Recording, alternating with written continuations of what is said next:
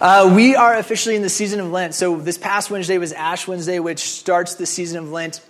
Lent is 40 days of preparing for Holy Week and the death of Jesus. Lent is a season that is characterized by giving up and taking up.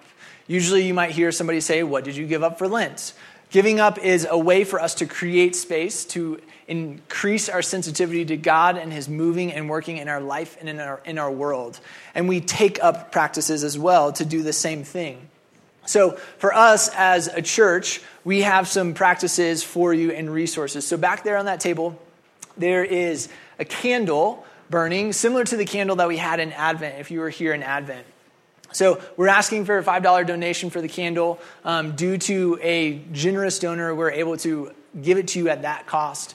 And the practice with the candle is that you would light the candle every morning and that you would say these Lenten prayers. So back there as well is this. So this is, we'll say this is the front side. So over on this side is the prayers for Lent. So there's a morning and there's an evening prayer. That's what we prayed at the beginning of our service.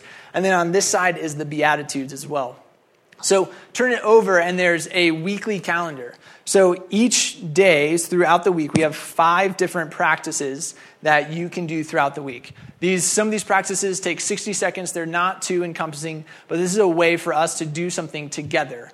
Lent is a season where we are moving forward as a community. This is not a season of isolation, but it is a season for us to prepare for the death of Jesus. We focus on our need for Jesus, our need for a Savior. Similar to Advent and the anticipation of Jesus, the longing for the light to come into the darkness, this is similarly what we are doing here. So we prepare for 40 days of Lent. One thing that we will do together as a church on Sundays is, if you notice over here, our communion table is empty. We will be abstaining from communion throughout Lent as well. Another reason for this is to create that anticipation, to create that longing, all the way to the point to where the next time we take communion will be Easter Sunday. It will be celebratory, there will be toast, there will be clinking of glasses. And so this is a small way for us to, as a community and as a group of people, practice something together. So that is Lent. Welcome. Growing up, you maybe can think of a place that you loved. Maybe it's a place you can think of right now. Whatever it is, I want you to think of your favorite place. It might be a city that you traveled to. It might be mountains. It might be a friend's house. It might be your own home, a family member's house, whatever it is. Think of the place that you love the most. I imagine it's some kind of mixture of nostalgia, some kind of mixture of experience, of relationships, of beauty. Whatever that place is, I want you to think about it. For me, it's this place called Ice Lake Basin. It's in southwest Colorado. It's just outside of Silverton, and it is beautiful. One of the first times that I've ever been to Ice Lake, this was what it looked like. It was the end of May, and while this is a black and white picture, it looked very similar to this. It's still snowy, the lake is frozen, and on this particular day, we were up in the clouds. We're close to 12,000 feet when you're in the upper basin. It's one of the most beautiful places I've ever been to. And so when this was in 2009, I was working at a summer camp, and we were looking for places to go backpacking, to take kids backpacking. And so this was a place that we were scouting out to take kids to. Now, this hike is not necessarily an easy hike. The trailhead starts at around 9,000 feet, and to get to the lake, it's only about 2.5 miles, but you gain about 2,000 vertical feet in those 2 miles. So imagine taking middle schoolers and high schoolers that are from Texas and Oklahoma and Florida straight up to 12,000 feet. Now, this is actually one thing that I really loved to do because I loved to get people out into nature. The first climb was about 1.5 miles, and you go about 1,000 feet, and you get into this lower basin, which the lower basin by any standard is beautiful as well. You meander through the lower basin, and then you do the last little bit of climbing. You crest this hill, and this is what you look at. This lake is Powerade blue. It's beautiful. There's mountains all over, and it is just the most beautiful place I've ever been. It's this combination of beauty and getting to experience it with people, getting to show it to people that I really loved about it. Often when I think about a place of contentment or happiness or joy or goodness, I think of this place. I had the ability to go back this past summer with Kate, and this was the first time I had been there in about 10 years or so. And I've spent close to a month up there, camping, sleeping in tents, swimming in the lakes, running the trails, hiking. I've spent a ton of time up there, and it still continues to bring me joy. It still continues to be a place of awe. This is another lake that's just right next to it called Island Lake. Again, this incredible green, it's beautiful, mountains, snow. There's no place like it. When I think of a place that brings happiness and joy and satisfaction, I think of Ice Lake. One of the questions that I think humans have thought about, written about, and discussed for thousands of years is, what is the good life? What does it mean to be happy, to be content? People have written about this from Aristotle to Socrates to Plato. They've written about what is a good life. I consulted the internet, which is very reliable, and here's a definition of the good life. Living the good life means living a life that sets you free, a life that satisfies and fulfills you, that adds happiness, joy, and a sense of purpose to your life. But it also means to live a life that is worthwhile, a life that makes a contribution instead of being solely self-centered. Thank you, the internet. It's this combination of joy and happiness, but also not totally self-centered and self-absorbed, that we get something and give something to other people. It's a quest that I would submit also for wealth, for some type of material possessions, for luxuries. It's a combination of wealth and stuff, but also living a life that is worthwhile, that is valuable. One of the places that we see this play out often is social media. The word that usually may accompany this is the word blessed. When we say blessed, I think we're thinking about, I feel blessed, or this is a good life, I feel content.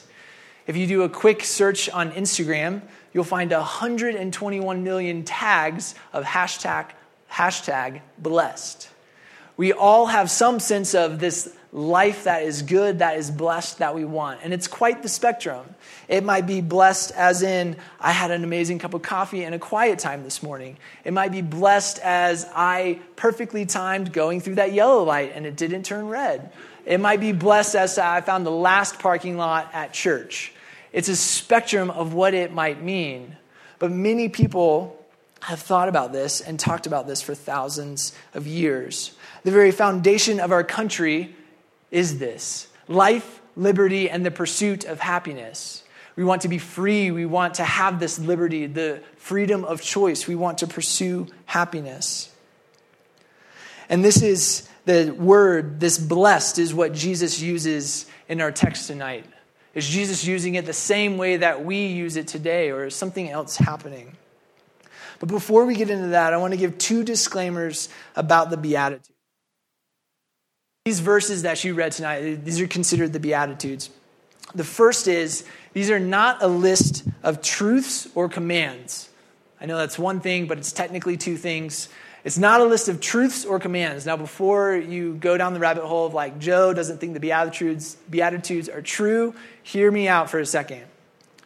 What I mean by it's not a list of truths is it's not a list of, if you do this, then you will do this. It's also not a truthful description of how the world operates. Have you ever mourned without being comforted? Have you seen the meek inherit the earth? Or is it more like the rich and the powerful inherit the earth? Do those who extend mercy always receive mercy in return? That's what I mean by it's not a set of prepackaged truths in that way. It's also not a list of commands. At no point throughout this is Jesus commanding us to be like this. The first command comes in verse 11 later on, and the command is to rejoice. It's not a list of truths or commands. Now, the second thing is it's not a list of rules or virtues either. Again, this is not a list of things that we are trying to be. We're not trying to be peacemakers. We're not trying to be meek. There are other places throughout Scripture where you can make that argument, but I do not think that's what Jesus is doing here. This is what N.T. Wright says about the Beatitudes. The worst mistake we can make about this famous and stunning passage is to see it as a list of rules. You've got to try hard to be poor in spirit, to mourn, to be meek, and so on. It isn't a royal, it isn't. It is a royal announcement that God is turning the world upside down, or rather the right way up. The temptation is to read the Beatitudes as a list of virtues that good people ought to have. We think we ought to try to be meek, or to try to be poor, to be hungry and thirst for righteousness, to be merciful, to be peacemakers, or to be persecuted. Rather, what I believe is happening in the Beatitudes is the Beatitudes assumes that there is somebody who is already this way. Not that someone is trying to be like this, but there's someone in your community who is already this way. The Beatitudes is a radical redefinition of who belongs, and Jesus is declaring this as the kingdom of God. So with that, tonight, every week we will read all of the Beatitudes, but we'll focus on one or two verses. Tonight, verse 3 and verse 10. It says, "Blessed are the poor in spirit, for theirs is the kingdom of heaven. Blessed are those who are persecuted because of righteousness, for theirs is the kingdom of heaven." We put these two verses together because of simply the similarity of the kingdom of heaven. The first thing to notice is this word blessed. What does this word actually mean? There's honestly not much writing about this. The definition of blessed is simply happy. It can mean congratulations. When Eugene Peterson was doing his translation of the Message, he wanted to translate it to be lucky. But he had some pushback about that and didn't win that battle. But that's this idea of blessed, to be happy. Congratulations when you are this way. Lucky are you when you are this way. Next, an important word to identify here is poor. And this is the Greek word, and what is happening in this word. The first part is it means reduced to beggary, begging, asking for alms. That's something we often think of when we think of poor, someone who's financially poor. But it goes on. Destitute of wealth, influence, position, honor. Lowly, affected, destitute of Christian virtues, eternal riches, helpless, powerless to accomplish an end. That's quite the definition of poverty and poor. It's not just something financial. It's spiritual. It's emotional. You, said another way, are utterly worthless. And Jesus is saying that he has come, and blessed are those who are this way or who feel this way. If we go back to our definition of the good life and thinking what that is, it's radically in contrast to what Jesus is outlining here. Jesus also adds this word spirit, saying, blessed are those who are poor in spirit. Poor in spirit was, again, more so understood to be spiritually destitute in Jesus' time. This was not necessarily a humble-minded person. Remember, we're not reading this as a list of virtues or commands. It's not poor in spirit to be humble, but rather somebody who is spiritually destitute. This was a person that no one would ever seek out for wisdom or discernment or knowledge or intellect. This poor in spirit is an all-encompassing term. It's not simply something that's just limited to being financially poor. The way that Peterson translates it in the Message is this. He says, blessed are you when you are at the end of your rope. Have you ever felt like that? Have you ever felt like you are at the end of your rope? You can't handle one more disappointment. You can't handle one more loss. You can't handle one more setback, one more broken relationship. When you're in this place, this is when Jesus is saying that you belong the most in the kingdom of heaven. It's not when you have it all together. It's not when you're doing all of the Lenten practices perfectly. It's not when you're fasting. It's not when you're praying. Those are not the times. It's when you feel like you belong the least is actually when you belong the most. When you feel like you belong the least, you belong the most in the kingdom of heaven. Can you see how Jesus is radically redefining what it means to belong, specifically what it means to belong within a religion? As we lead up to Jesus' death throughout Lent, I believe that this passage and then the Sermon on the Mount is a very clear representation of why Jesus was killed. This was radical. This was something that was not just proclaimed here, but his life lived this way, leading up to his death. Now, in contrast, we have these writings. These are Jewish writings that are around 200 BC. This is called the Sirach. And here are 10 things that they in these writings say are blessed. So, here we go. There are 9 who come to mind as blessed, and the 10th whom my tongue proclaims. The man who finds joy in his children. This is the first one. Blessed is the man who finds joy in his children. So you have to be a man and you have to have children in order to be blessed. I just slid into this about a month ago. The child part, not the man part. I've been a man for a while. So the first is you have to be blessed as a man who finds joy in his children. The next, blessed the one who lives to see the downfall of his enemies. This belongs to the one who is strong, who is victorious, or as the great philosopher Chris Bridges, also known as Ludicrous, said, all I do is win no matter what. You conquer your enemies. Happy the man who lives with a sensible woman. Again, this is a man, not just a man who is married, but a man who has a great wife, who is sensible, who is a servant, who pleases all of your needs. Next, blessed is the one who does not plow with an ox and a donkey combined. How embarrassing that must be when you have to plow with an ox and a donkey. But what I think this is saying is, again, you are wealthy. You are successful in business. Again, all you do is win. Happy the one who does not sin with the tongue, who does not serve an inferior. This person is in charge. Happy is the one who finds a friend. They're influential. They're connected. Blessed is the one who speaks to attentive ears. People listen to this man when they speak. They're eloquent. They're intelligent. How great is the one who finds wisdom. He's not only intelligent, but he is wise and discerning. And last, none is greater than the one who fears the Lord. This was the understanding of the blessed life. This was the understanding of God's favor. God's favor was connected to wealth and to power. Most, if not all, of these blessings are limited to wealthy men. There's no room for the poor in spirit. There's no room for the persecuted. And so Jesus has come and he is completely turning the system upside down. If you find yourself blessed, then you are likely farther away from God than you may think. And if you feel like you are far from God and far from being blessed, you are actually closer than God. Now this last verse, verse 10. Blessed are those who are persecuted because of righteousness, for theirs is the kingdom of heaven. A quick teaser on righteousness. We'll talk about it much more in the verse that says, blessed are those who hunger and thirst for righteousness. But a quick note on righteousness. 2 things. This is not righteousness in the sense of personal piety that we may often think of. This is also not righteousness in like a legal, forensic, right standing with God, like a justification that we may think of from a holdover from Martin Luther when we think of Romans and Paul writing. In the sense of a courtroom, we are legally guilty, but God has imputed his righteousness to us. I don't think that's what's happening here. Rather, this word righteousness has a richness throughout the Old Testament that we'll, again, unpack more in a little bit.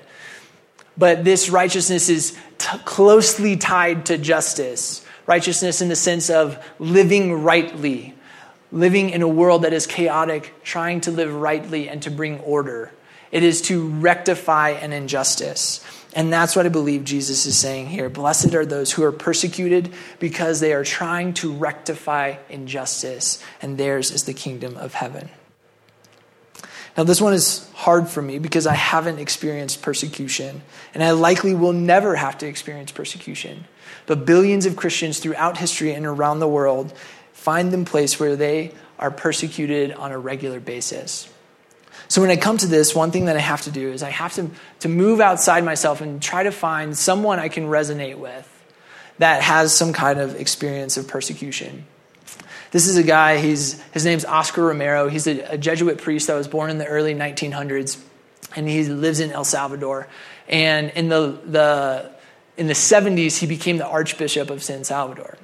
And at this time in the 70s, El Salvador was racked with violence and oppression and persecution for Christians. It was racked with political tension. And so this is a fairly lengthy description, but this gives you an idea of what they were living through at this time. This was the late 70s and 80s. In less than 3 years, more than 50 priests have been attacked, threatened, calumniated. I looked that up. It means spoken falsely of. 6 are already martyrs. They were murdered.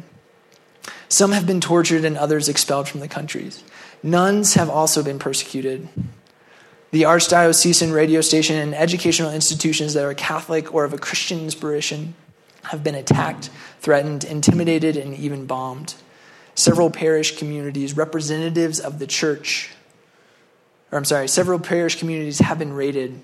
If all this had happened to persons who are the most evident representatives of the church, you can guess what has happened to ordinary Christians, lay ministers, and to the ecclesial-based communities. There have been threats, arrests, tortures, murders, numbering in the hundreds and thousands. But it's important to note why the church has been persecuted. Not any and every priest has been persecuted. Not any and every institution has been attacked. The part of the church that has been attacked and persecuted is that put itself on the side of the people and went to the people's defense. Here again, we find the same key to understanding the persecution of the church, the poor. Here we find the perfect combination of these two verses. Someone who has a radical love and commitment to righteousness, to rectifying injustice towards the poor. Someone who, at times, I suspect, felt poor in spirit, felt that he was at the end of his rope, combating powerful empires, while he was just a measly archbishop. He had a radical love for the poor, and because of this, he experienced persecution for pursuing righteousness and justice. On March 24th of 1980, Romero was facilitating a mass in a hospital chapel. And the hospital was a hospital for people who were terminally ill. He finished his homily. He walked across into the center, and a car drove by and fired a shot, and he was dead. He was assassinated because of his outspoken love and care for the poor, because of his devotion for Jesus. The next week, they estimate that nearly 250,000 people from around the world came to his funeral. He had this infectious way of being with people. This is what he says about the Beatitudes. Even when they call us mad, when they call us subversive and communist and all the epithets they put on us, we know we only preach the subversive witness of the Beatitudes, which have turned everything upside down. The Beatitudes are turning everything upside down. They are radically redefining what it means to belong in the kingdom of heaven. But if I'm being honest with myself, I don't see myself in either of these two verses tonight. I'm certainly not financially poor. There are times when I feel like I'm at the end of my rope, but that is not a normal disposition for me. I'm certainly not persecuted. I live in one of the wealthiest countries in the history of the world, and I am a cisgender, straight, white male. That is the definition of privilege.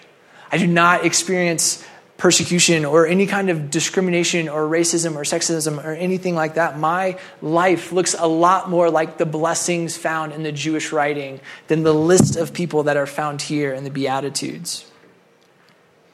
So throughout the series, if you find yourself in this position where you may not feel like you are the meek, you may not feel like you are the peacemaker, let me encourage you to this posture. I believe that it is our responsibility to listen to and to align ourselves with those who find themselves in these positions. To follow the way of Jesus. As we go out the doors of our church, out the doors of our home, we can immediately find those who are poor in spirit. All we have to do is walk a few blocks down to Colfax. We can walk through the halls of Denver Street School and we can meet students who are that. We can go into the rooms of motels with our friends on Jesus and Colfax, and we can immediately see those who are poor in spirit. We see refugees who have fled their countries through violence and instability, who live scattered throughout our neighborhood. Our neighborhood and the people in it are the greatest way to listen and to learn. We first listen to them. We hear the ways that they have been persecuted or discriminated against. Ways that they experience sexism or classism, ways that they have experienced any kind of ableism.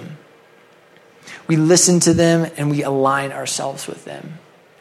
Jesus was very much both poor and poor in spirit and very much persecuted to the points where he was wrongfully executed.